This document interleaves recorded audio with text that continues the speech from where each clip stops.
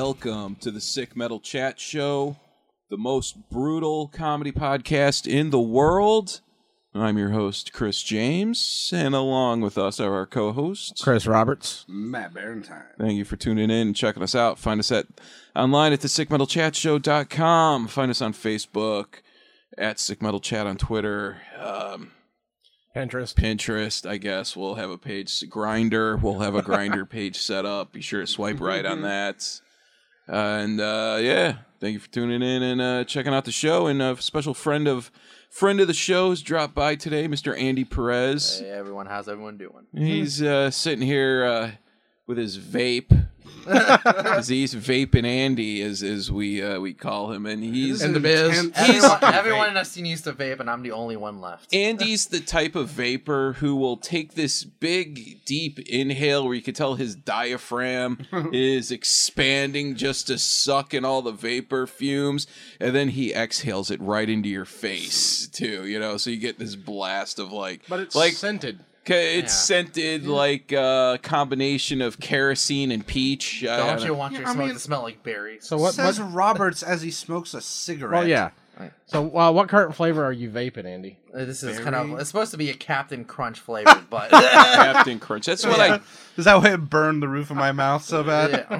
Yeah. You know the thing I don't understand about all these oils that they have, and I don't vape. I've never vaped or smoked or anything. Congratulations! But we should get Chris James a vape on air. Vaping will be the it's type not of bad. It's not like smoking. It's not that bad. It'll be the type of thing where in the future people will be like, "Hey man, can I bum a vape from you?" And then you're like, "I don't vape," and he's like, "Well, good for you." Like I've gotten that my entire life when it comes to cigarettes because I've never smoked cigarettes. I always get the thing where people are like, "Hey man, can I bum a smoke?" And I'm like, "I don't smoke," and they're like, "Well, vape is good different, for though. you." It's like, "Can I bum a vape?" Like, is like, "Hand me that thing you just put in your mouth." Let me take a hit. Yeah. Let me put it in my mouth. I'm just waiting for I'll give it back to you. Evil shit that vapes are going to come out with. We know that cigarettes are bad for you. Vapes are going to be equally as bad for you. You're just waiting for that report. Yeah. Popcorn lung. Popcorn lung. Gives you cauliflower ear and popcorn lung.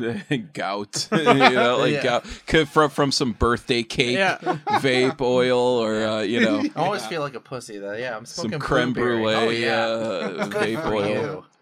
Yeah, I know it's funny stuff, but you can do like great smoke rings and stuff. Though, he does with a vape, very nice smoke rings. You can and then blast so much vapor. You know, when you're finished, when your lungs are tired, Andy sucks on the vape so hard that you can see a vein bulging out of his forehead. And his eyes are bulging out, and it's like this really intense look, like when you see a porno. Peter North. Yeah, right. When a girl is deep throating Peter North and Tom Byron at the same time. You know, like a girl who can relax her gag reflexes and suck it down. When you see the look on her face, that's Andy when he's pulling a hit from his vape. The funny thing is, you've seen the content. They have contests now. Who can get the most? Yeah, they do. Out. They have professional vaping now. Yeah, I'm convinced that Andy's, I'm he's unemployed. I should become a professional. Right, he's unemployed. He could become a professional vapor. I think right now he's training, kind of like how the Olympians, they're training now for Rio and all that. I think that's what Andy's doing. He's just getting ready for the 2016 I like how in your free time you're training for that deep throat contest. Yeah. Right, yeah. All right, you find out that vaping is more painful than comedy. Yeah. I've always become fascinated with the idea of fellatio as an occupation. Because you know how you've always heard the myth about the fluffer girls on the set of pornos, where it's like... Which I think was a thing maybe a long time when they were still shooting film. Right, yeah. There's a lot of like downtime, 8mm, or super VHS porn. The fucking director of photography is just taking so long. Yeah, like... We didn't invent Viagra yet, so so they have the fluffer girl on the set there just to keep sucking the guy's cocks to keep him hard so he can get on stage to fuck the porn star. guitars. I mean, it sounds like something that was absolutely 70s and 80s cocaine-fueled excess, where it was like, well, hey, we're doing porn, we got to do it right, you know? It's, like it's going to take all goddamn day. The hottest fluffer girl who was not hot enough to be in the Right, yeah. Like, she's trying to, one day she'll be on screen, but right now she's just working her way up the ranks. Yeah. You She's know? got to prove her mettle. Kind of like being pun. look at that. I mean, TTL. It's kind of like being, a guitar tech or something, you know? Roadie. Like a one, roadie. A roadie, you know? You're there, you're the guitar tech, you're tuning, you're tuning Steve Vai's guitar ready for the show, but then you think one day this is going to be me in front of 10,000 people. You're sweeping just even in the sound check. Yeah, you're just living up, even though there's nobody in the crowd. It's just a sea of empty seats. It's one day. Steve Vai's guitar tech is John Mayer's guitar tech. It's like, one day this is going to be. That's kind of like all of us in our comedy careers. One day. Well, one day we're going to make it big. That's the lie we all tell ourselves to keep going. You're right. But anyway, moving along. But Metallica's guitar tech, though, I think did get on stage one time. He did. One time when James Hetfield know about it makes he stood on a fucking pyro. Yeah, I remember that. Yeah, James Hetfield. So they had the roadie come play that was the back show? in like the 90s. That was like the Black Album tour when that happened. Was it the Black Album? I thought it was before that. I thought it was like the Puppets tour. No, it was the Black Puppets Album. tour because on the Puppets tour he was standing behind one of the crosses, and then James actually brought him out on stage one time. No, I'm pretty positive that this was the Black Album tour. Should we go for double or nothing on the beer bet? Well, you still owe me from that last bet. So that's what I'm saying. Double or nothing. Double or nothing. Double or nothing. All right. I love it. Google time. Double or nothing. Because that sound you heard was Andy trying to vape away from the microphone. Andy's vaping is going to get to the point, like, you know how when you see old people who have an oxygen tank that they carry around on a little cart, and they have, the tubes that go up into their nose. Andy's vaping that would be a great device is going to be an actual tank. It just goes into your nose. You don't even have to push a button or anything. He's going to take vaping to a new level. I'm going to be the first guest on this podcast to get kicked off the podcast. John Marshall of this set for the annoying noise. John Marshall. He was the guitar tech for Metallica's lead guitarist Kirk Hammett. Marshall also became the fill-in rhythm smug tone in his voice that he just won this bet. Rhythm guitarist for James Hetfield in 1986, which was the release year of Master. Yes, here, bitch. No. And again in '92. So we're both right. We're both right. Okay. We're both right. Wait, this and on a side note, he has type 1 diabetes. Yeah, because James stepped on a pyro in '86 and then broke his wrist in a fucking skateboarding accident in '92. Yeah. And both times they were just had the roadie play the show for them because he knows all the fucking songs. Mm-hmm. That's kind of rad. That kind of makes me like Metallica more. The fact that you know what, I the only thing I hate about really Metallica is their later stuff and fucking garbage. Lars. Yeah, he's an asshole. AC/DC, the Angus Young's third brother who has to step in because the other one all the time. Yeah, it's like he knows all the songs. I can never say that I hated Metallica. I lost interest in Metallica after the Black Album. I was ambivalent to start with, and then I was like, "Fuck this." Well, when I was a teenager, we're talking when I was a teenager, mostly around And Justice for All and Black Album was when I became aware of metal. I think those albums changed my life. Yeah, I do think Ride the Lightning, Master of Puppets, and Injustice for All are three of you take any band's strongest three albums, and that is that's really one of the better ones. Yeah, they're up there. I gotta reevaluate all that shit. No, they are. They're very important albums for metal. Especially Master of Puppets. Master of Puppets, as far as thrash metal goes, is one of the best thrash metal albums ever. When I was a kid, I never ever heard a song like Battery or Disposable Heroes. Or fucking Damage Incorporated. Holy Incorporated. Shit. That was just unreal. We're going to do a Metallica episode. Yeah, we have to. Right? Yeah, we have to. Yeah, that's given. Slayer episode, Metallica, Megadeth. We have to do all the Napalm Death. Oh, yeah. That's good. That'll force me to listen to all those records that I've probably heard. When we say we're going to do a Metallica episode, everyone, we're going to skip Saint Anger. You know, what do you mean? That's the funniest one. I never listened to any clank, clank, clank, clank, clank. I never talk about their cover of On the Road Again. Turn the page. Turn the page. Yeah. I've never listened to anything after Load. And you know what? What's the song "Hero for a Day"? I think is the one song. I mean, that album went hard rock. It wasn't really metal, or it was like metal influenced hard rock. And for what it was actually a decent album, but it wasn't the Metallica that I was used to. At that point where they're trying to go mainstream. It wasn't the greatest album, but it wasn't terrible. But also it was weird too because they were changing their image and they were wearing like black eyeliner and they were sort of going in that rock star look. That one I want to say came out in like 96, 97 maybe. What, Death Magnetic? No, Load. Like, oh yeah, it was 96. Eyeliner guy. Load. It was not the right year for that. It's 45 years old at that point, something like that. At that totally time, 80s thing. How old are they now? Old as shit.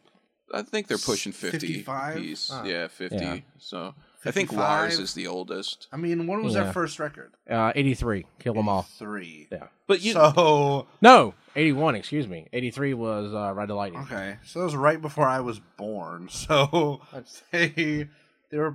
You think they were like 18 at that point? Oh yeah, they were. Yeah, you could tell in James Hetfield's voice in Kill 'Em All when he would like his voice would almost crack like he was still going through puberty.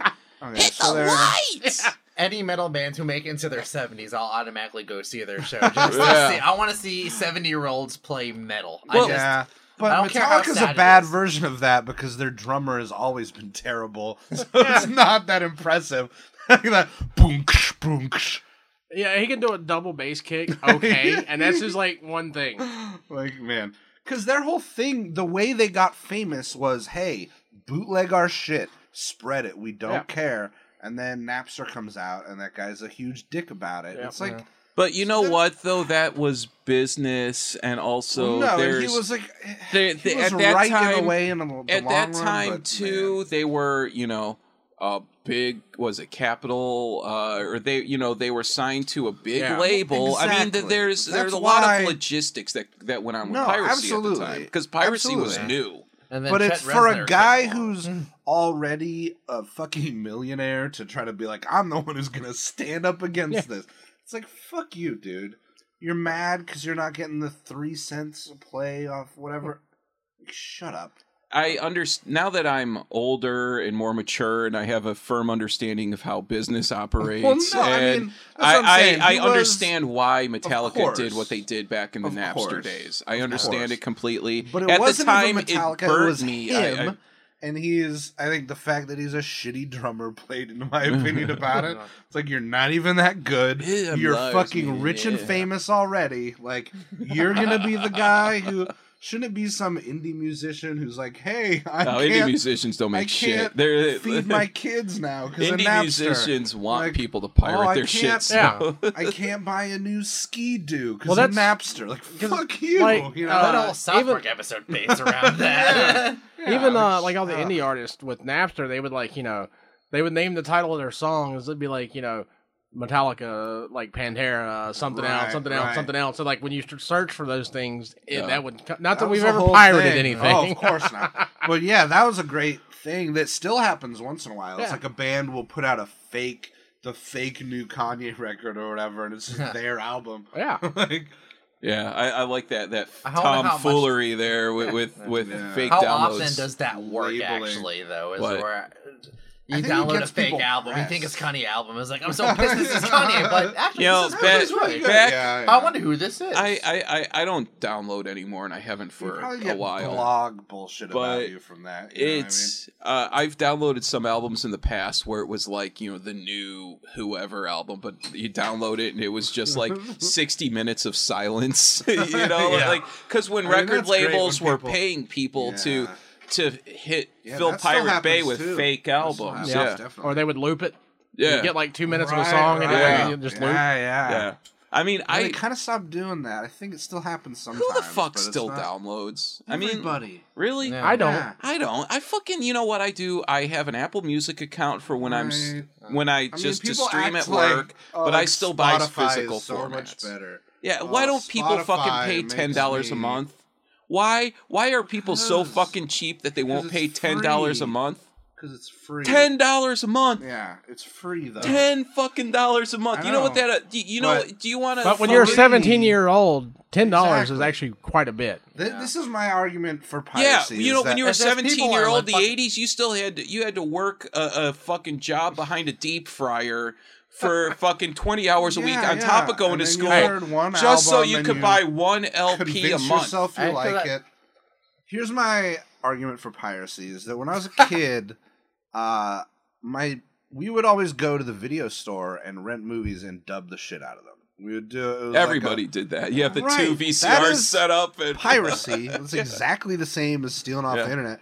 And what that did was instilled in me and my brother and sister like a deep love of cinema that will last the rest of our lives. Now that my dad's old and he has money, he buys the shit out of DVDs.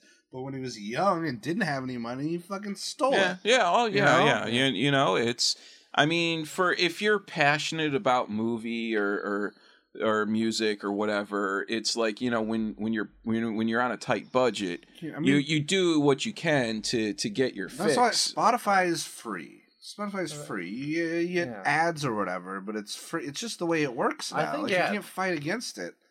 Well, even though it doesn't give the artist any money. I think today's more about a lazy thing rather than I'm trying to steal this. It's more about laziness. Oh, fucking downloading shit off of Pirate Bay is... I mean, I haven't even gone on Pirate Bay in years. God, I don't fucking bother because... I steal so much software. I can't afford that shit. I'm not going to buy it. The opinions and activities of Matt Barentine do not reflect those of the Sick Metal Chat Show. Use a licensed version of Adobe, whatever. I do pay for Adobe for this podcast. I mean, it's really... There comes a point where it's like, when you've downloaded cracked software and you need to use all these weird key gens, and then you do an install, and it's a buggy install, and you well, that's a shitty key gen, then. Because it's not that hard. I mean, the worst thing is they'll play you some dumb song while you install. Boom, like some fucking EDM while you're sitting there Which trying to. I kind of love. Like, I love all those weird touches that all those like quote unquote hacker groups like put on their stuff. It's funny to me. I just don't get involved in any of that anymore because you know what? That's nerd shit that I don't fucking care about. Yeah, he's a cool guy. I'm not saying I'm a cool nerd. Guy, but he's there's like there's cool fucking guy. nerd shit Dude, too. Have you seen his leather jacket? It's really rad. So you don't want me to go into the details about disassembling code to assembly so that you can modify how things work when certain values are true or false? No, I don't want you. No, I don't. Or hex editing a file so that you can. Nah. How's that app coming, by the way? Good. Really? Yeah. It's a great idea for an app. So here at the Sick Metal Chat Show, here at the Sick Metal Chat Show studio. Day. At the studio here today, we made a change and we're recording outdoors. Yeah, can you hear we're recording Hopefully outdoors. Not. You'll probably hear some birds chirping. We'll edit that shit out. We figured, you know what? It's summer's here. It's a nice day out. Why not record out in the open air? You might hear some dogs barking. Might hear that might have something to do with a car with a shitty exhaust. Really, drive by. Somebody angry dogs. But we're recording on the porch of the Sick Metal Chat Show studio. It's nice. It's a little humid, but I like. It's good for my joints. The humidity is good for my joints. That's what I like. My ankles and my knees. Just know that we're sweating doing this. Yeah. Ian, feel a storm's a coming. Yeah, dude, I can sense a storm is coming 48 hours beforehand. Yeah, and I can even detect on a how porch. Right, like how intense I can smell the rain in the air. Yeah. Oh no, I feel it first in my ankles, and then once it hits my knees, then I'm like, all right. Be ready. Make sure your flower gardens are covered with a tarp. You're part Native American, right? That's where this comes from. Exactly. When I see trash in a river, a tear falls from my eye each time. You know what? Because I am, like, my grandmother was half Cherokee. And we had, in high school, we had all these really fucked up nicknames for each other. Like, I had a guy who was in a fire, so his face was scarred, so his nickname was Worf. Oh my God. Oh, burn victim nicknames. Seriously, you had to go there? Yeah. But since I'm did he give himself that nickname, or was that what everybody called? That's what everybody called him. But we called it to him to his face. We didn't just refer it to him. Yeah, and he probably blew his brains out 10 years later. I wasn't around then. Did he have a sense of humor about it at the time? That's my question. Did he have a good humor about did he it laugh at at the the time? time? He did. Right. Okay. But like he gave me the nickname Ding because of that fucking commercial. Because like which one? When the Indians sit on the side of the road and they litter and the tear comes down, it goes ding.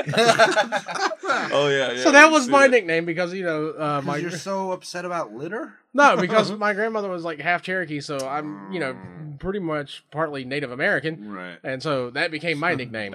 See now, Chris Roberts pulling the Native American card on us every time.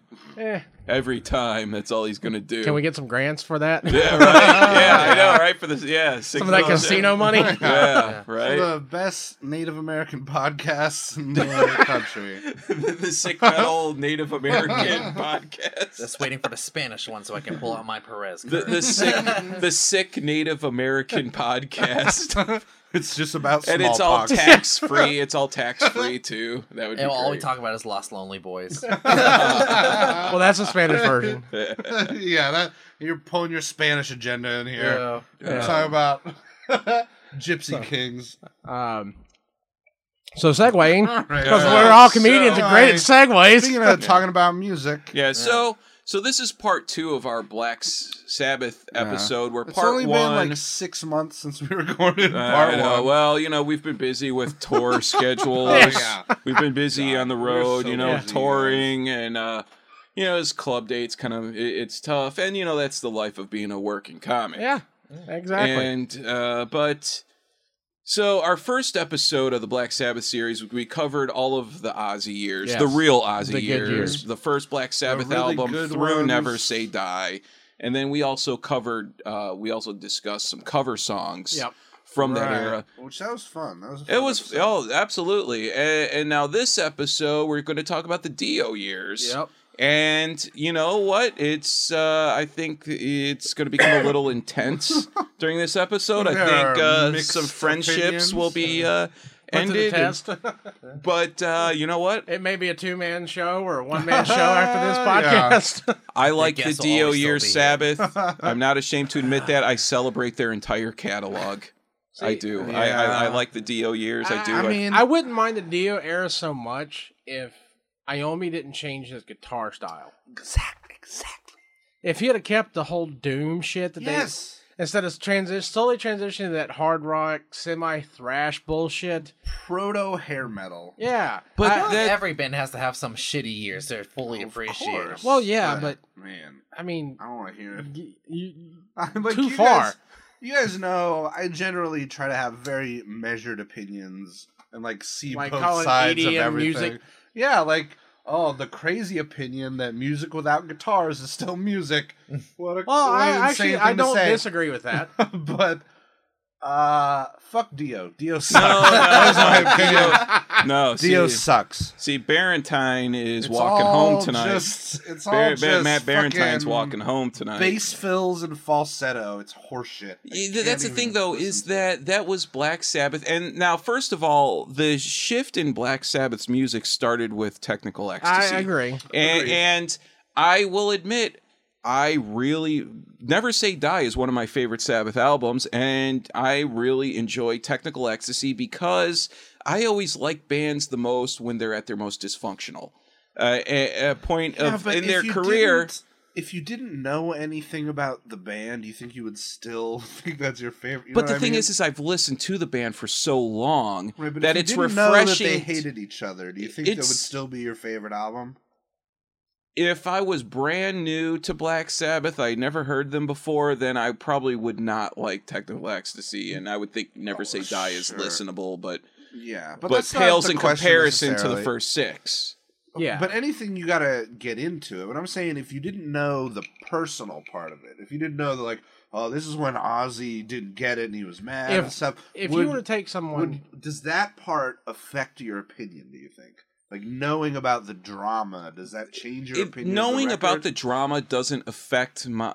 It affects the musicality of of what they record, because the music, I mean, Sabotage is really a mess of an album. But there's, that was the point too. When you think about years and years of just drug use and touring and the toll that it takes on the band. And also, there comes a point, too, where they start looking for different influences, and they start experimenting more with their styles. I don't like the direction they went with that. It's I think a lot of it, too, was probably... They invented shitty hair metal. That's what I think. I think Ronnie James Dio era Sabbath invented Poison. Invented all that garbage. That's what it sounds like to me. All that shit is based on that. I disagree. I disagree. Maiden has a little responsibility there, but Maiden is fucking awesome. When you're talking about Poison and shitty hair metal, dude, that's crew. No, because you know what? Shitty hair metal, Poison, and all that crap. That was MTV's fault. That was MTV, but those were guys who they grew up. Musically, they grew up. No. You know who's responsible for that? Led Zeppelin. I've always said that Led Zeppelin are responsible for shitty metal. These fucking Dio albums sound way more like that than Zeppelin does. It sounds like hair metal, really coined, but it's from the early. Jimmy Page was too. We've talked about that on this show. They're very borderline. It's okay because I respect Led Zeppelin as a band, and I respect the fact that they did write great albums, but what they wrote just never... See, they never did anything for me, really, because it's like you're either a Sabbath person or a Zeppelin person. Yeah, and I fall hard into the Sabbath person. Me too, yeah. But I do like Zeppelin, but the songs I like by Zeppelin are things like the Rain Song. Not the heavier stuff. God, if I hear Black Dog one more time, I'm going to shoot someone. Yeah, it's my favorite Sabbath or Zeppelin song. Yeah, Jamaica, but the least Zeppelin song. Here's my thing with. I have that in the car. Houses of the Holy album. And that shitty metal was influenced by the Immigrant Song and such like that. Yeah, none of that sounds like Motley Crue. These fucking Dio records sound like Motley. Here's my thing: if you were to introduce somebody to Black Sabbath, are you going to start with the Dio? No. No. Are you going to start with Technical Ecstasy or Never Say Die? If I was introducing someone to Sabbath, I'd be like, okay, here's a copy of Paranoid. Yeah. Exactly. Listen to it. And that's my fucking point. Here's a joint and a copy of Paranoid. Yeah. Enjoy yourself. And Masters of Reality. Here you go. Have a nice fucking day. But, the thing is also... think about bands who you love that maybe aren't well known. There's always their albums that are their best, but when you listen to it so much, you get bored with it. It's always good. You can always listen to it, but you want something different. So it's like then you dig deeper into their catalog for the albums that never achieved any success, or maybe the album the concept album. Start playing some of these. All right, so we're gonna start off with. It's like a completely different band. Like it really. We're gonna start off with the titular track from Heaven and Hell. Alrighty, dig it. Hey, I like the Heaven and Hell album a lot, and I think The Mob Rules is a great fucking album. I love The Mob Rules. That is a great album, and I love the album artwork, too. See, this still has a little bit of the... yeah, that's got some... Tony. Dio was a great vocalist. He's a great singer. That's the thing, like... Plus, objectively, Ozzy is a terrible singer. He's not that good at singing. But his melodies and vibe and stuff made this band, like... In addition to, like, Tony's riffs and shit. But, like, they blend together in a way that... I think that's the bass line from Holy Fireworks Diver. Holy Diver! Yeah. The very impressive range of Dio and stuff, like, pushes Tony in the wrong direction, I feel like. It's also trebly and, like... all these fucking bass fills. I hate all of these bass Every time I listen to Dio era Sabbath, you know what comes into my head? Fucking Eye of the Tiger. Yes, exactly. Damn it. Exactly. I think too that as a band, there comes a point where they are not as interested in being as creative with their music, but they're just more interested in meeting contract obligations. So you get Dio to meet contract obligations. Being more marketable. Yeah. No, I'm not saying that, but about how Black Sabbath shifted, starting with Technical Ecstasy, but definitely starting with Never Say Die, is they just shifted into kind of more accessible metal. I think those albums were weird. They're like experimental. There's like weird jazz tracks. Oh yeah. Stuff. Oh, they're weird. Like that's what I like about them. This is not experimental or weird at all. This is bullshit. I don't even know what to say about it. Matt's walking home tonight. He's walking home. It really does sound like Eye of the Tiger. Yeah, you're gonna be hitchhiking down Independence Boulevard. This was also this sounds like a Survivor song. Was this? Think about it too. What was this? Like 81 when this came out? 80. Okay, 1980. Exactly. I mean, proto hair metal. They invented all that garbage. I mean, Steve Harris was the #1 songwriter in Iron Maiden, and he didn't do as many fucking bass up front shit. This song starts out, it's like 10 seconds of Sabbath. Yes. It's like, and then it ruins something like down this or whatever. And now, what is this? Something like Def this. Leppard. Okay, no. You know what this is? This is something that was influenced by disco. I could really see this being something that was kind of more like, what's a song? Like Staying Alive? Well, no, I mean, remember, Kiss did a disco album. I mean, yeah, Kiss did. Kiss The are a Rolling terrible Stones. band. Rolling Stones. This is not a disco Kiss record. disco album? That sounds unimaginable. Oh, it's awful. You, baby. That's the only Kiss song that I like. Rod Stewart, like everybody did a disco record. This is not disco. I don't know. This is maybe not influenced by disco, but there was definitely to gain more mainstream appeal. Well, yes, I agree with that. I said it. Yeah, it's awful.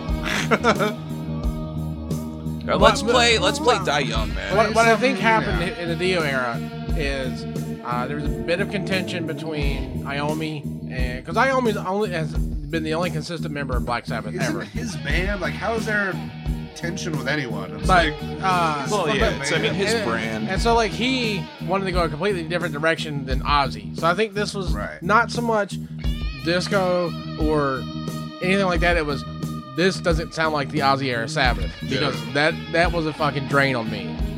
That's what I think the Dio era stuff is. Create your own identity. Yeah. But it is, he like abandons everything I love about his guitar usually. It's like, we're gonna do deep, Die Young, sludgy fucking riffs. It's like, he goes away from all that into this shit. See, they ruined the solo with this shit. I like the falsettos and the melodies.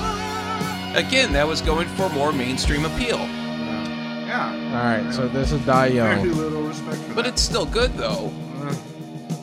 That sounds like a cheap trick fill right there. Or a golden this is my favorite golden earring. Of the song so far. Yeah. Little Radar Love. Yeah. Thrown every single genre into this. Oh yeah. I dig that part. Okay. Die Young is a great song. I really like this song, and I love the cheesy synthesizers. Song, right? That's one thing that I really do like about like the technical ecstasy through Dio years Sabbath is they really embrace the cheesy synthesizers. See, I only like the cheesy synthesizers in prog metal. Or prog. Yeah. I think that's what ruined Van Halen is all the synthesizers. I love the synths in like 1984, like that album, like the synths that they had, and then in 5150, some of them were just so like just in your face and corny. It's really good. Van Halen. See, this sounds like something like Pink Floyd would do. I mean, maybe they did draw some influence from Pink Floyd. I mean, this sounds straight up like something who did like influence. I mean, they probably, they were writing these songs probably in like 78, 79, you know? The most boring riff I've ever heard. Bam-ba-down, bam-ba-down. No question. Some shredding. Oh, I like this song. This is get your fist in the air. I mean, yeah. This is power metal. That's what this is. Right. It's fucking power metal. And I like some power metal. But I like the over-the-top power metal. Like, yeah. Like when Carlos was on the show, that fucking Angelefti and Del Inferno. Yeah. That's, to me, is like power metal. And it's like over-the-top, fist in the air, fucking with the spike. Yeah, with the gauntlet. Leather bracelet, right, yes. You know, the fucking lead singer's got his, like, legs, like, shoulder width apart, knees slightly bent with the fist in the air, the mic in the other hand. Yeah. Dio Ronnie James Dio is one of the all-time classic frontmen, just like Bruce Dickinson. Yes. And just there is one contribution that Dio did to metal. What? The Devil's Horns. The Devil's Horns. Right. That was a Dio thing. True. Which I've never done at a show. No, I've never done it either. I feel like that was before my time. Not that I'm too cool. I just never saw a point. Have you ever seen? I have seen people family. at metal shows doing this. Yeah, right. I love you. I love you. Sign language. I love you. I remember Van Halen in OU812. They created their own hand signal thing. I can't remember what it was, but like you had two of your hands together. And when I saw Van Halen for the first time, everyone started doing that in the crowd. It was so fucking corny. Like the weird logo with their hands. Yeah, it was something like that. And it was the birth of gang signs. That's right. What it is. West Side. Yeah, Vatos Locos were probably at a Van Halen show, and they were like, "Hey, that's a good idea." Okay, this is good. This is good. Right.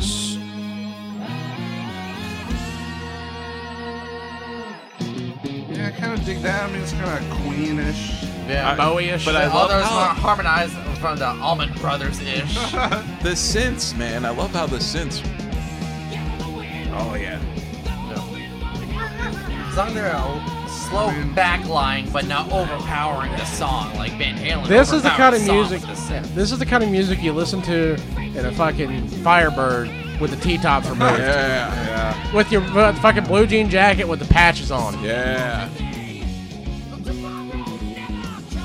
Pretty decent. What about we got to play Heaven and Hell? Alright, I already done that one. We did that one first. Okay. So we're gonna go with the number one track, the intro of Dio to the metal world. Little Neon Nights. Neon Nights, yeah. Oh my god, this song is so good. Same riff from the last song. Same key. You know, where we're sitting here and, you know, it's like you're shitting all over Tony Iommi. They have mansions and yachts, and they've banged tons and they've banged thousands and thousands of groupies. And look at us. Everything they did was good. The neighbors are looking across the street. What the fuck are they doing? Who's the one laughing right now? You know, oh yeah, those riffs are so terrible, huh? Yeah, look at how many millions I made from that album with those terrible riffs. Desperate man's defense of garbage. they got money though. It must be good.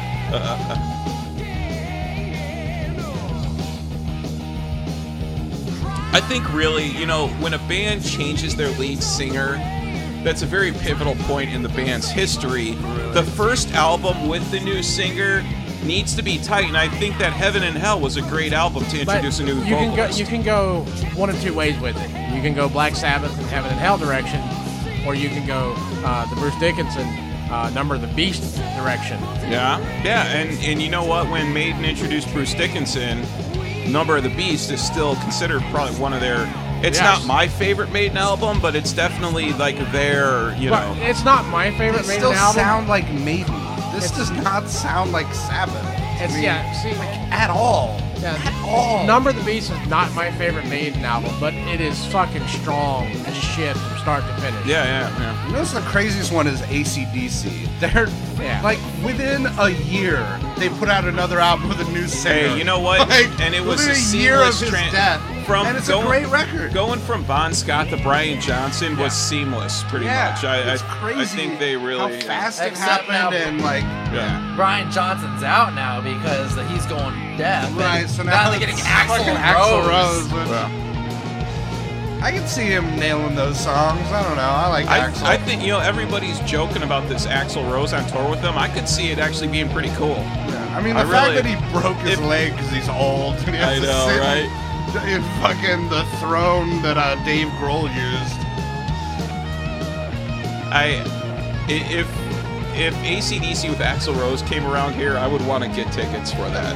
I would want to see that. Just solo not bore the shit out of it. All right, let's move on to the Mob Rules. All right. The Mob Rules is my... All right. It's just Tony abandoned riffs and started going like, look at all the fast notes I could play. See, you like the shit on that, but we're gonna discuss that in the shred episode. We'll have a shred episode, but Mob Rules is my favorite Dio era Sabbath album. It's my least favorite thing in metal. And it's great album artwork, a crummy too. riff, I love the but album look artwork. how much I solo over it. Okay, see, this is the thing. You know what? how I was introduced to Black Sabbath was from the heavy metal movie, the animated film, the soundtrack. Yeah, there, and I talked about this earlier a couple episodes ago. The song Mob Rules is used in the soundtrack. One of the scenes where there's a big fight scene and it takes place in a desert or whatever, I can't remember. And the Mob Rules, I heard that and I was a kid and I was like, man, that is a fucking awesome song. Who is that? And it was this band called Black Sabbath. And so I was actually introduced to Dio Sabbath before Ozzy Sabbath. Okay, so you have an excuse. All right, so here's the Mob Rules. We'll just start with that. Yeah. Oh, it's such a great riff, the beginning. I love it. But it's not Sabbath at all. It's a great riff for a country rock band or something. You know what I mean? Kid Rock? Yeah. Pure Prairie League. It's so not Sabbath to me. Did Andy just drop PBL on us?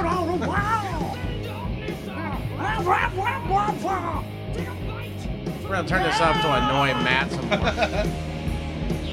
Matt the contrarian. Oh, yeah. I'm going to say I disagree with everything that Chris says. Yeah, that's either one of them. Every opinion Chris has about Dio Sabbath, I'm going to disagree. Yeah, if you're saying it's good, then yes, I'm going to disagree. I love this. I do. I think it's good. All right. I love the riffs. Andy, what about you? You're a guitarist. What do you think about the riffs? Pretty good riffs. I just hate it when things are so repetitious. They're so repetitious that they get almost annoying in a sense. What about the bass line? Because the bass line, I think that the bass really is more in the foreground. He's heard a lot of the songs. Yeah. The guitarist almost drowns out the bass in my opinion. It's not. I know this isn't the best example of it. A lot of the Dio songs have very prominent bass. This one, it's a little back in the mix.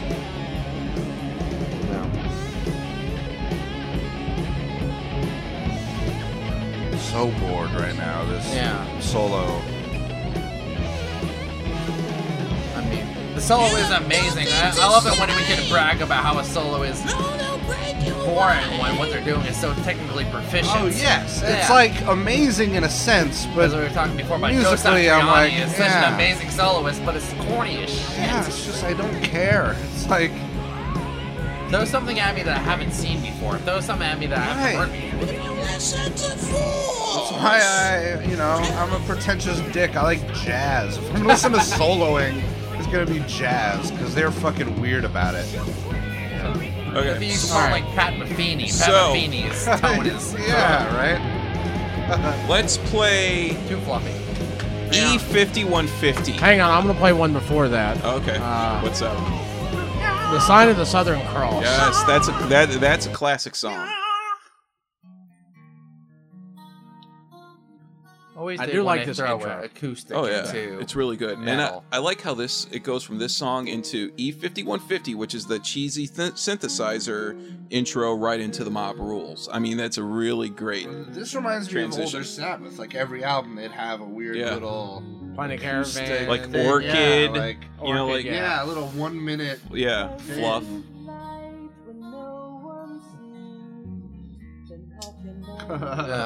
Lighters up, everybody. See, this is good stuff. The thing too is that you have to think too. It's 2016. Oh man, what'd you do? Oh, hang on. That's hang on a metal podcast. Hey, Turn Up the Night. That's a good song too. I'm telling you, Mob Rules is a great album. Yeah, it's 2016, so we're gonna hold the cell phones up. That's why the music fucked up there. Just don't touch the cell phone. Let's play. The intro is the best part, so we had to replay it. Yeah. This is recorded live, people. There's no edits. Edits are for pussies. That's right. We're comedians. We do shit live. Right, because we're comedians. And then we are legitimate working comedians. I think we just cry about it later. I think we've all technically been paid to do comedy. I have. Yeah. So yeah, we're comedians, right? I've been paid. I've had my airfare paid for in a hotel once or twice over the course of 10 years. That's because you like the Dio era Sabbath. Yeah, that's day. Karma. That's karma, bitch. One day, just wait and see.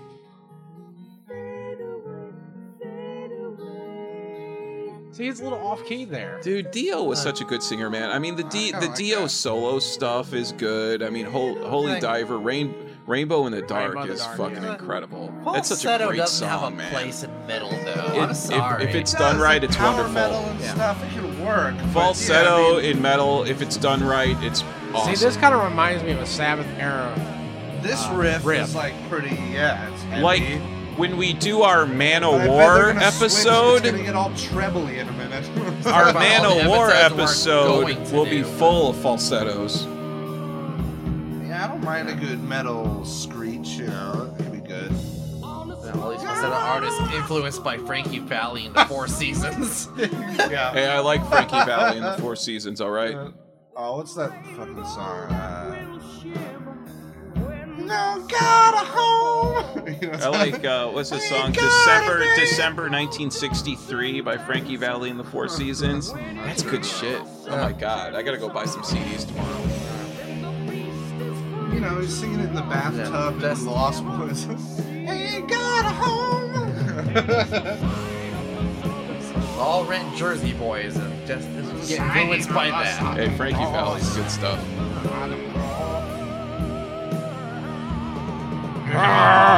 Did he just invent that horrible voice? A copy by every 90s singer ever. So we're gonna turn up the night now. No, E5150. Oh yeah. I like this. This is one of their like just little intro instrumentals. It's a minute long that I've always liked because they've had some that were even God, what album? I think Master of Reality. There's Orchid is one where it's just like him just strumming a couple notes over like 49. It's like 43 seconds long. Yeah, it's cool. But it's almost like a segue into another song. Oh, that's absolutely what this is. I mean, this is a great segue into Mob Rules.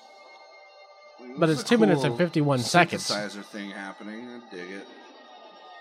Little pick scrape there.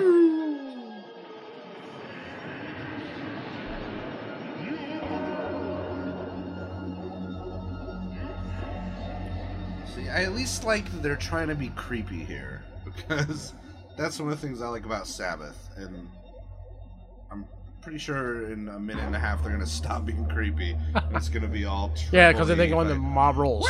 Well, I like this part. This reminds me of what's that thing that Australians play? Didgeridoo? Didgeridoo. This reminds me of a didgeridoo. Yeah. I mean, this is pretty cool. I forget the comedian. Louis Katz says the hippies love playing didgeridoo because that's as close as they can get to sucking a tree's dick. That's funny. Wow. I cited that, so it's not joke theft. Yeah.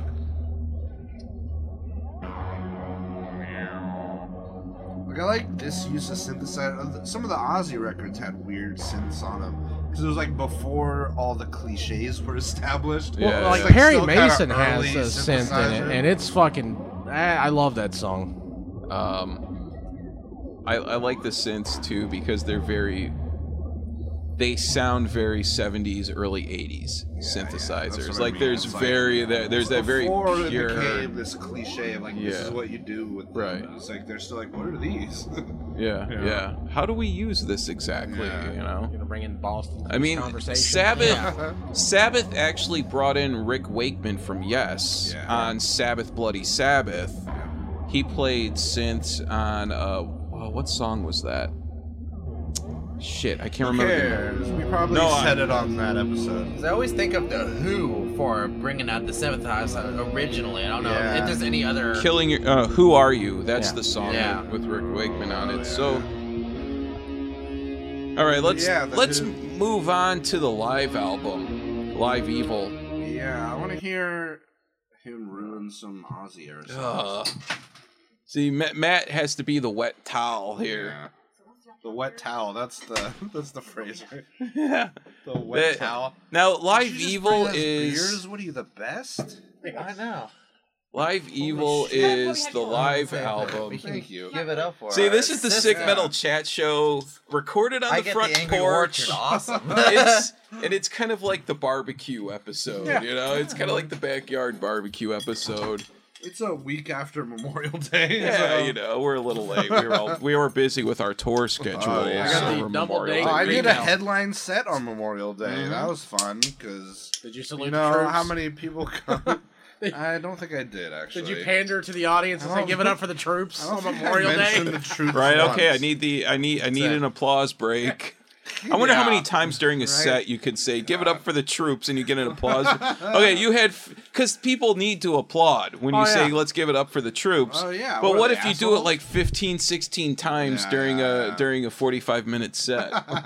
That's a good idea. Okay, your first comedian to ever get 16 applause breaks. Some Andy Kaufman shit. Just every 2 minutes.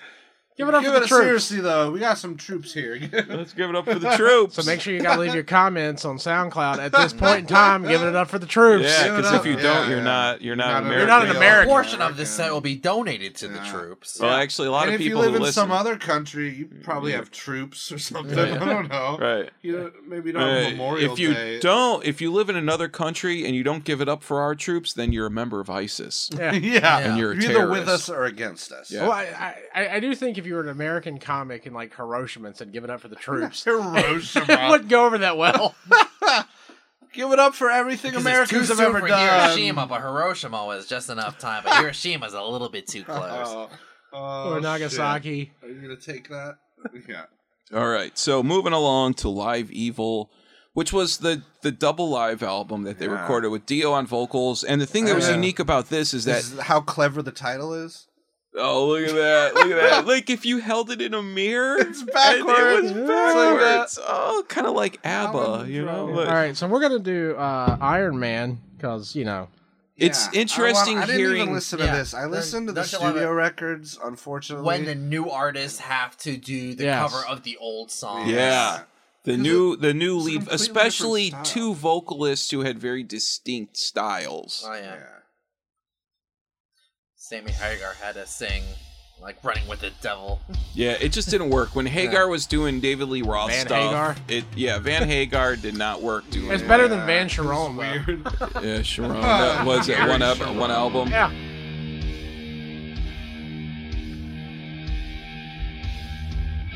Yeah, Sammy Hagar doing Panama or something. Might as well jump! Like him trying to do all those weird like woo things. Yeah, the David Lee Roth screech is like can you even imagine him trying to do that? You know, now that I think about it, is that Ozzy is to David Lee Roth what Dio is to Sammy Hagar. Yeah, neither one of them is a very good singer, but what they bring to the table is key. If he missed that, he just fist bumped Matt Valentine.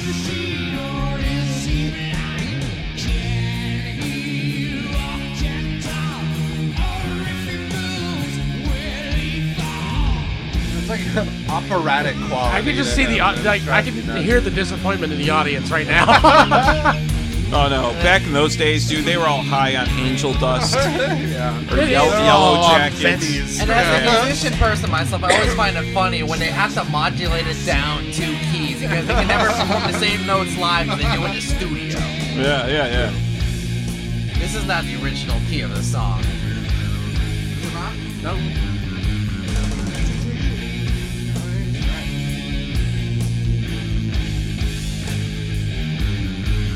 Doing a decent job of like emulating right now, Ozzy, but it's like he's doing a perfect job right now. It's there's still like an operatic quality to his voice that is annoying. Ozzy really sounds like a weird demon or something. This guy's trying too hard. Ooh yeah! Oh.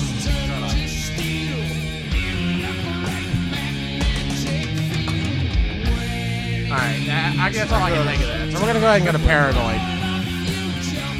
They also played NIB. I think that would be an interesting one. Yeah, we'll do NIB and Children of the Grave next. Then is it over? I'm already semi-disappointed. I just know where this is going. Yeah, I'm fully disappointed now.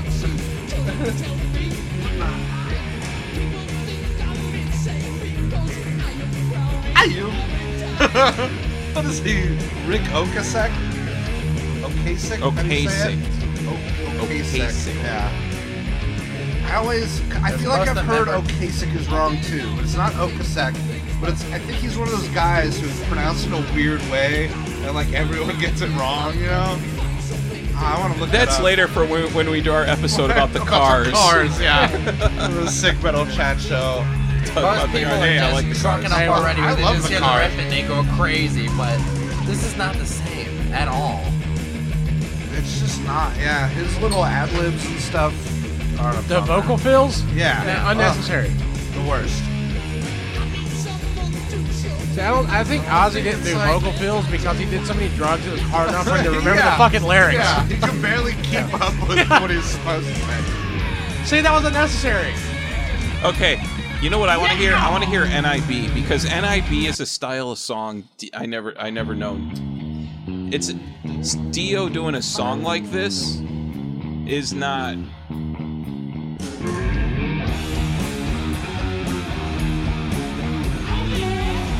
See, the oh yeah there was kind of on point. Oh yeah. But the oh yeah was about it. Yeah. It is still kind of cool, but it's just because it's those fucking original riffs. Yeah, it's that deep, like. Well, it's a blues riff. It's just played differently. That's all it is. Yeah, I mean, but it's those fucking Dio albums don't have any of that. It's so fucking trebly. I hate to. Even the bass is like trebly. It's all. It is that like mid-80s thing where metal went to that's like, it is very Maiden influence, I think, and like maybe Judas Priest in there, but like that fast, a lot of falsetto, like that whole thing, it morphed into power metal and hair metal, I think. And like... Never mind. Go ahead. Go ahead. Wait a minute. Yeah, I mean... Ozzy's famous for biting the bat. What did Dio bite? The dust recently. I assume he looked in a mirror a lot or something. I don't know anything about Dio, really. I don't know enough to make jokes about him. He's dead now. Well, Dio had a pretty good sense of humor. I remember I saw a couple interviews with him, and he's very sarcastic, and he kept poking jokes at Gene Simmons, and he kept making there's a that's the only person he can make fun of. Easy target, but I like it. There's a metal documentary that I saw, but it was like really like he would poke a joke. Oh well, Gene Simmons is so brilliant because Gene Simmons created everything that's amazing about music, but like it was Ronnie James Dio had a good sense of humor, definitely. All right, so we're going to listen to let's go move along to Dehumanizer. I was going to do Children of the Grave real quick. Okay, yeah. A long tongue. I mean, he's a good. What about the Axe? But I've been meaning to mention ever since the Lemmy episode, like right after Lemmy died, they put his documentary on Netflix. Yeah. So anyone who hasn't seen it, dude, the fucking Lemmy documentary is fascinating. And it's on your Netflix instant. I want to see how bad Dio ruins this. This riff so far is alright. Oh, this riff's fucking great. This is off Masters of Reality.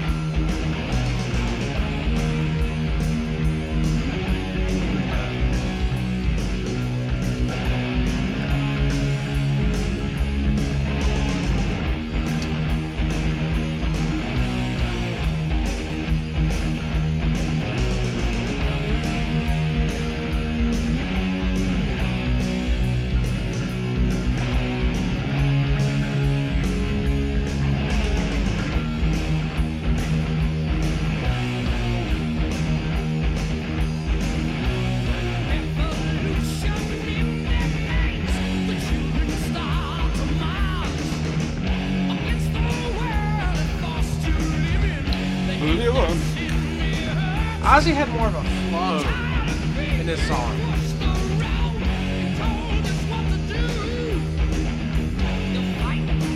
This is a comparison of It's like that attitude that I never liked in metal. That like, I don't know how. Yeah, I don't know how to explain it. Like, David Lee Roth to Sammy Hagar is definitely Ozzy Osbourne to Dio. Because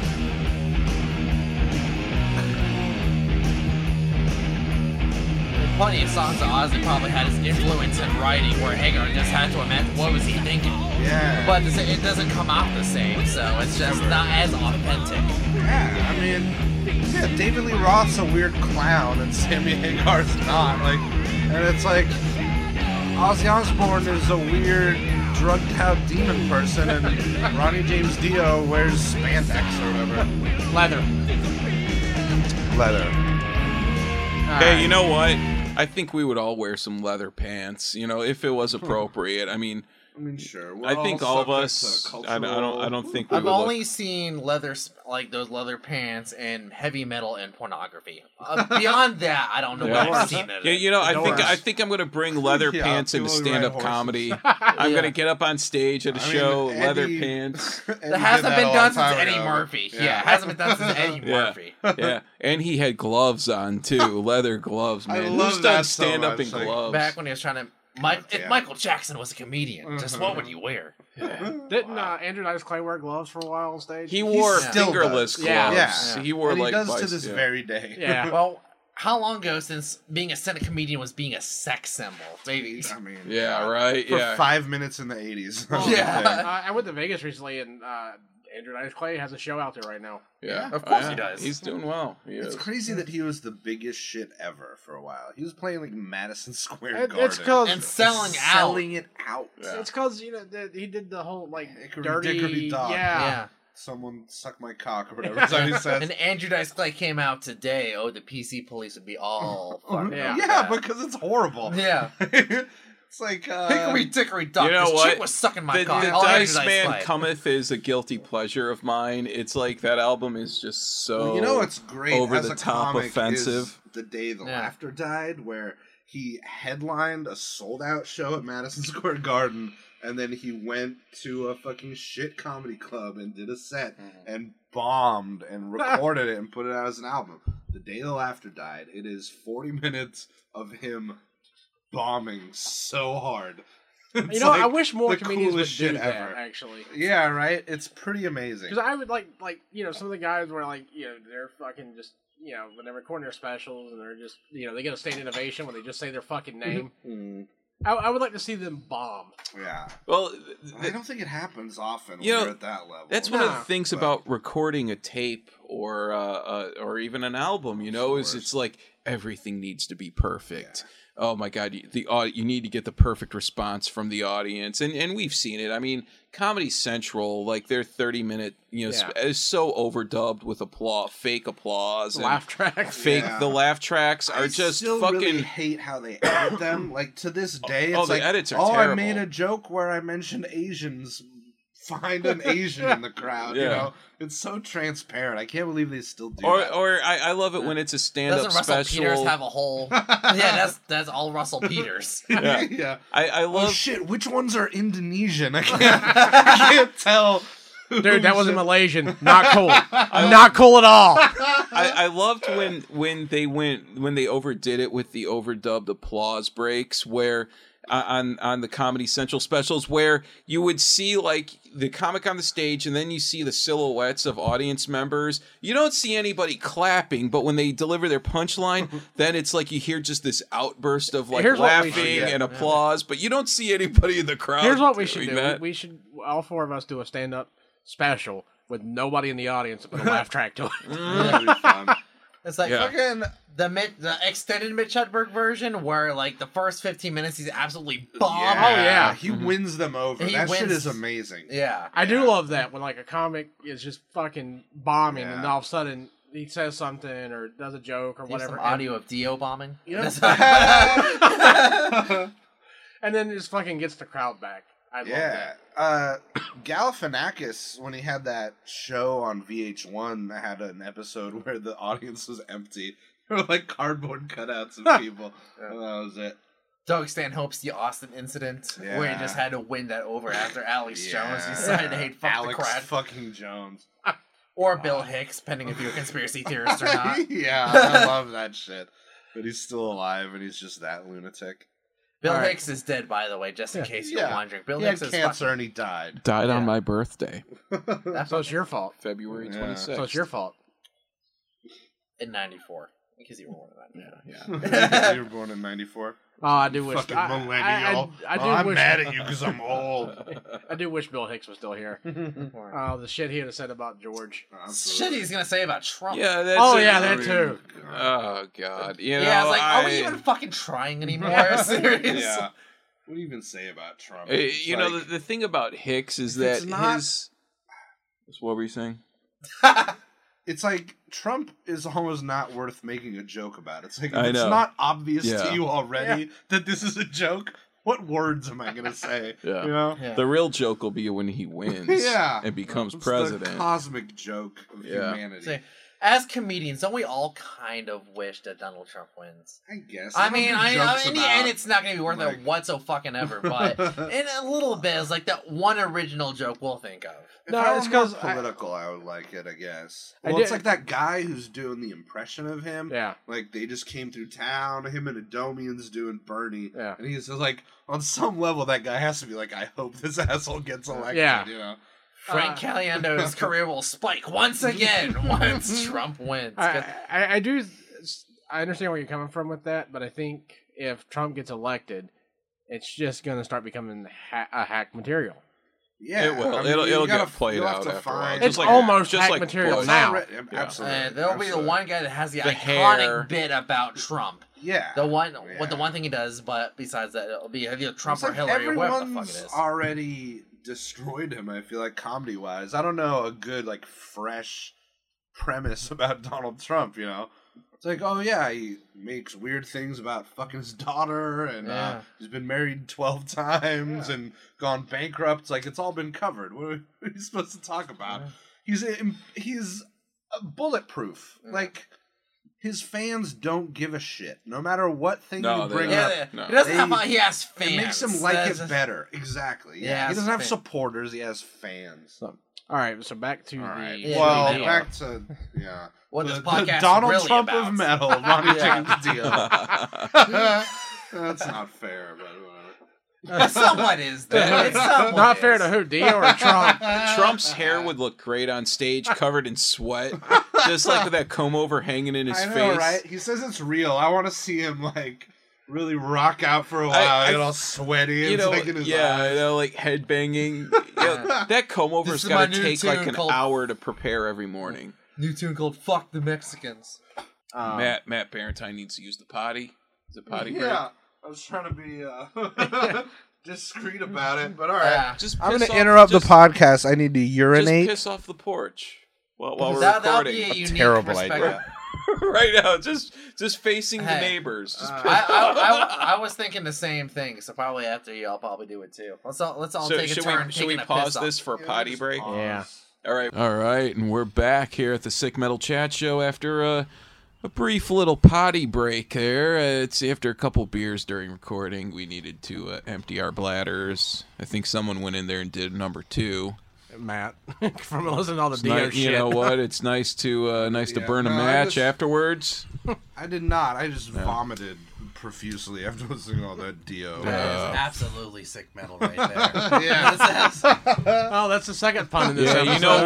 You know what? If Tony Iommi pulled up in a limo right now and got out and was walking, you would be like, "Oh they have my god, money! Oh my god, amazing. Congratulations!" Everything rich people do is good. As old as he is, it would take him like 20 minutes to walk from the edge of the driveway up to the porch. Yeah. All right, so now the thing about Dehumanizer, which is the most awful album. It's of the Dio years, it's the least regarded one. But the thing is that when Dio joined, they did Heaven and Hell, Mob Rules, Live Evil, but then they recorded Born Again with a different vocalist. I think Ian Gillan I think that sounds right. from Deep Purple was the vocalist on that one. And Born Again, we're going to talk about that in part 3 of our Black Sabbath episode when we get on all the other albums. Yeah. But then Dio rejoined the group, and they recorded Dehumanizer in '92, I think, is when this one came out. And you know what? It's It's not my favorite Dio album, but there is a great fucking song on it that I love. Song number 2, After All with the Dead, is doomy as fuck. Like, I mean, that is a doomy fucking song. And when I hear that, all I hear is Cathedral. This whole song is just so Cathedral, Lee Dorian. This riff, that's what I like this is very Cathedral-esque. Oh my god, it's so Cathedral. More Cathedral is this. Wow. It's, yeah. Did we do Cathedral on the Doom episode? Seems like we did. I can't remember. I don't think we did. Oh. Any metal song that sounds like a queen, that would be fucking amazing. So at what point does falsetto ruin this song? Is it right now?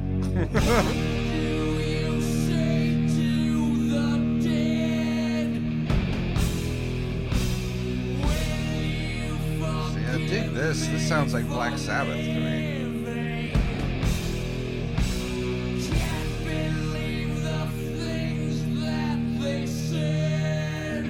Weird double tracked vocal or whatever. It's cool. That's a very My Dying Bride trick there.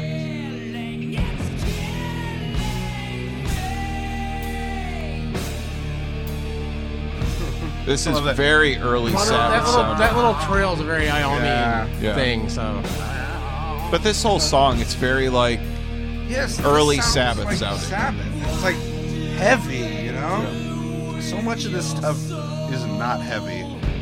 Very light, skates on top of the water. Now, where was Ozzy at this point? I think he made an igloo out of cocaine and then slowly snorted his way out of it. I like that. I like that visual. Yeah, and that became an MTV sitcom. Meet the Osbournes. I like that visual, Matt. I wouldn't mind trying that myself sometime. Does sound fun. This album, it's good. This song is great. I love this song. Yeah, Ozzy was doing No More Tears at this point. Yeah. Man, the 80s really ruined a lot of people, didn't they? Why, you don't like Mama, I'm Coming Home? It's okay.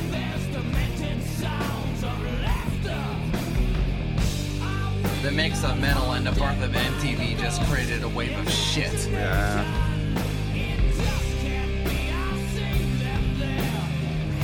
Stay true to metal, but appeal to the MTV audience. Become shit. Cool. It was the time, though. The time was different. I mean, it's easy to jump on MTV Music and be like, oh, it was such filtered garbage or whatever. At the time, though, that was something completely different, and it really did change the landscape for a lot of music. The song just went in a different direction. Yeah. I don't like where it just went that much. I kind of like that cool bit. Yeah, it's a little bit. Where are my tritones? That's what I want to know. By far the best Dio era song we played so far, like by a huge margin. Yeah, where are all the tritones that made it sound evil as shit? Or the devil's music. It still sounds kind of evil. It's still like, I don't know, a minor key, I think. Evil, dark doom in 1992. Just see, that's good. I like that. Well, because it went back to the way it started. Yeah.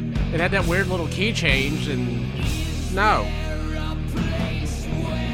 Yeah, this is by far the best one. Still not the highest praise, but. How many more we got? It's like when a band that's like totally on drugs does its first sober album, and it's just a fucking tragedy.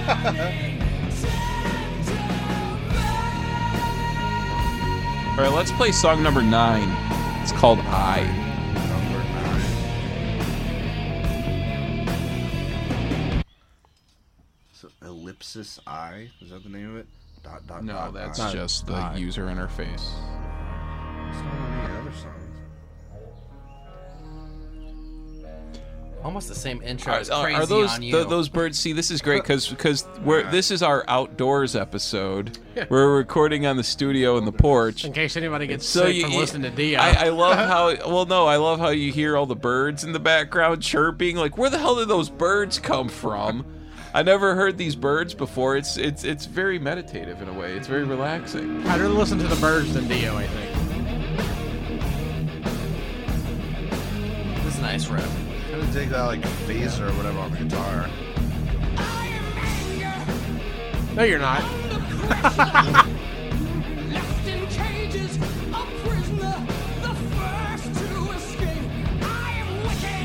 No, you're not. You know, the thing too, you tell me how evil you are. You're not that evil. You can't sound that happy and say, I am anger. He doesn't sound happy. He sounds...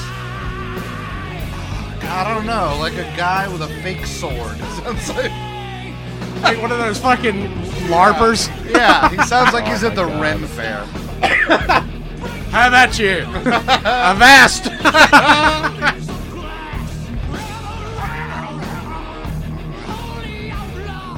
Holy outlaw. Yeah, what? Right. Now I'm becoming pissed at Dio because his vocals are ruining this good riff. This is a great fucking riff, but... All right, so now Chris Roberts, what's now you have the Heaven and Hell album? Yeah, for us, so right? the same lineup, Iommi, Butler, Ward, and Dio. Yeah. No, it wasn't Ward. It was a piece. Yeah, Vinny a piece. Excuse me. And Geezer wasn't on all of these records either, was he? All of the Dio ones? I think he was. Pretty positive. Yeah, he may not have been on Dehumanizer, but this sounds like Geezer on bass. Yeah. They did an album under their Heaven and Hell band. Because Iommi and... Right, they give it a different name for some reason. Well, Iommi and Dio had a side band called Heaven and Hell. And this has all the same people in it. It's after the first Sabbath album with Dio, oddly enough. So this is going to sound radically different from the other albums they made, right? Yeah. It's a new band. So this one, the first one I'm going to play is called Eating the Cannibals. It's off the Devil You Know album, which is actually the last album Dio recorded before he died. What did he die of? I think cancer. They all die from cancer. Everyone has cancer, yeah.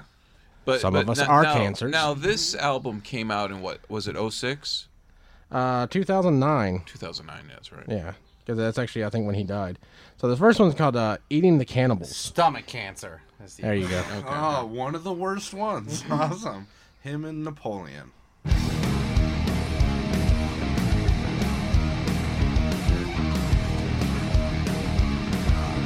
This is like exactly the kind of music I don't like. It's like kind of bluesy, up-tempo, white guy rock. Like, hey, what's wrong with white guy rock? Metal is white guy rock. Yeah. Sure, but in the beginning of the song, I heard a wah pedal. I don't think wah and metal goes together. You can start an argument about that, but wah is psychedelic. Yeah, wah there's is gotta not be metal. some example that proves you wrong, but I can't think of one. Fuck it, well, yeah. Dimebag used the wah pedal a lot. Like, I can see it being used in an uncommon way that would maybe work. Dimebag? Wah pedal? Yeah. Huh.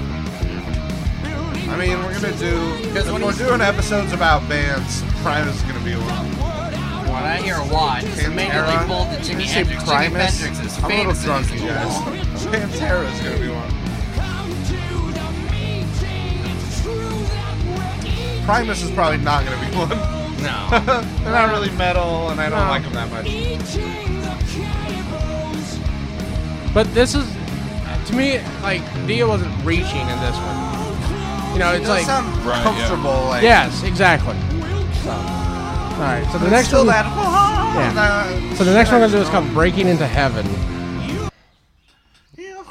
They're the birds chirping. I love that. I was like, that slower is a riff. yeah. That is what I'm What I talking want to know about. is where are all these birds at? I don't see a single bird. I see a lot of trash That's laying not around. birds, that's Dio. Where was this riff on any of those fucking records? Slower metal riffs always are more powerful than fast metal riffs. Yeah, when you start getting fast, it's like...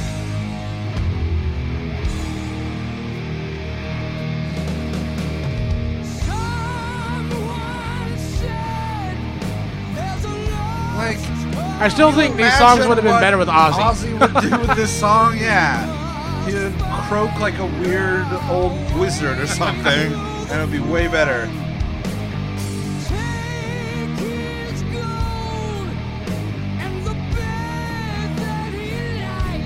If you ever want proof that being a good singer doesn't make you a good vocalist, it's Ronnie James Dio versus Ozzy, you know?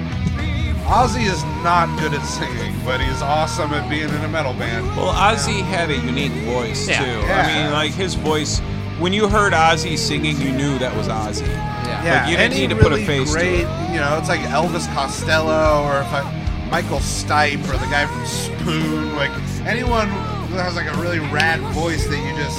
They're never operatic and whatever the fuck this guy is. It's never American Idol voices. David Lee Roth. Yeah, he's not good at singing. He's just a weird clown. Like, being a good frontman and it has nothing to do with your ability to. Yeah, I think this is probably my favorite song on this album. I mean, it's just heavy. Like how slow it is makes it hurt. It's almost a little sludgy. Yeah. This is a lot better than... I still don't like this style of metal vocal. It sounds like it's trying to be dark, but without being dark whatsoever. The vocals really take it out of that. It's like, it sounds more like trying to be epic or something when you add those vocals. It's like, is this a movie trailer? I just love this riff, though. It's pretty good. Vocals have to add an element of I'm about to kill myself. But it's not necessarily lazy. It's slow and plodding and just like deep. Yeah. And they think, they fool you into thinking, okay, they're getting ready to speed it up right there with like that little slow part. Sure. But then they don't. Yeah. All right. So and then this is the actual single that was it's called Bible Black. And are we gonna skip Holy Diver because everyone's heard it? Well, that's Dio. Yeah, we'll talk Oh, about that is... Yeah, that's I the mean, solo stuff. Yeah. We can pretend that never I happened. just want to talk about it because when that's your big single... Well, I like Rainbow in the Dark. Boy. Because Yeah, it physically Rainbow can't is- happen. Rainbow in the Dark is a great Yeah. song. Rainbows are about light. Like, Yeah. that's kind of Or the we whole- could talk about Dio's earlier band, Rainbow. Rainbow, that's a different... Yeah. They had some good songs. Who are... Rainbow had some very good songs. Yeah, when we do an episode about Gong, then we can do an episode about Rainbow. Oh, I hate that. I really hate that. What guitar just happened. Yeah, that's what I thought. Rainbow was Cowboy horse shit. Deep Purple guy. Yeah, Richie Blackmore. Yes. Yeah. With the fucking tassels off the fucking leather Yeah. jacket. Oh yeah. Deep Purple, man. Those guys were all big into the. I actually the like leather some Deep tassels. Purple though. Oh, me too. Absolutely. In Rock is an incredible album. Early Deep Purple is awesome. Everybody knows Smoke on the Water. Yeah. That's the first song you learn on guitar. Yeah, it is. That or fucking Stairway. That's a lot harder. A little bit. Compared to... The first chord progression I ever learned was Hey Joe by Jimi Hendrix. That was the first chord progression. First song I learned on the guitar was One by Metallica. That's a good start. First song I ever learned on guitar was Mary Had a Little Lamb. A true metal classic. Yes. Had a little lamb. That bitch's fleece is white as snow. Fleece is white as death is the metal version. Somebody should do like a death metal fucking nursery rhymes. a whole album of Little old lady living in a lullabies, shoe. you know? Yeah. Right? This song sucks. I mean, this song sucks. The intro sucks, and now this part sucks. All right. Moving along. So that's Fascinating The song opinion that of makes this us song. take our headphones off. So, All right, we got any more Dio we got to play? I think think, no, that's we're it. done with our Dio Sabbath stuff. Sweet. But anyways, thank you for tuning in to the Sick Metal Chat Show. This has been episode 2 of our Black Sabbath. Episode 3, actually. Episode- Yeah, 'cause we did the all the covers. covers episode. But Gonna turn into a Star Wars saga, episode 4, 5, I know, 6, right? 7. Yeah, And- we're gonna do them in the wrong order. We're gonna go back to Rainbow and whatever George the fuck Lucas had Black nothing to do Sabbath with was this. called before they find chose us that name. some outro music. find us online, some outro, yeah. Let's get some. Oh, you play Holy Diver as the outro. When this is your big single. No, Rainbow in the Dark was his big single. Yeah. This was the second big single. Yeah. I feel like this is one people know. Rainbow people know in the Dark. I don't even know Everybody Rainbow in the Dark. knows. Everyone knows Holy Diver. But they know Rainbow in the Dark more. All right, play it. I'll see if I've ever fucking heard it in my life, because Holy Diver is what I immediately associate with him. Holy Diver. They're both on the same album. Yeah. All right, so Rainbow in the Dark, the outro music. This song is good. I love the synthesizers. Oh, that's so good. So good. I don't think I've ever heard this in my life.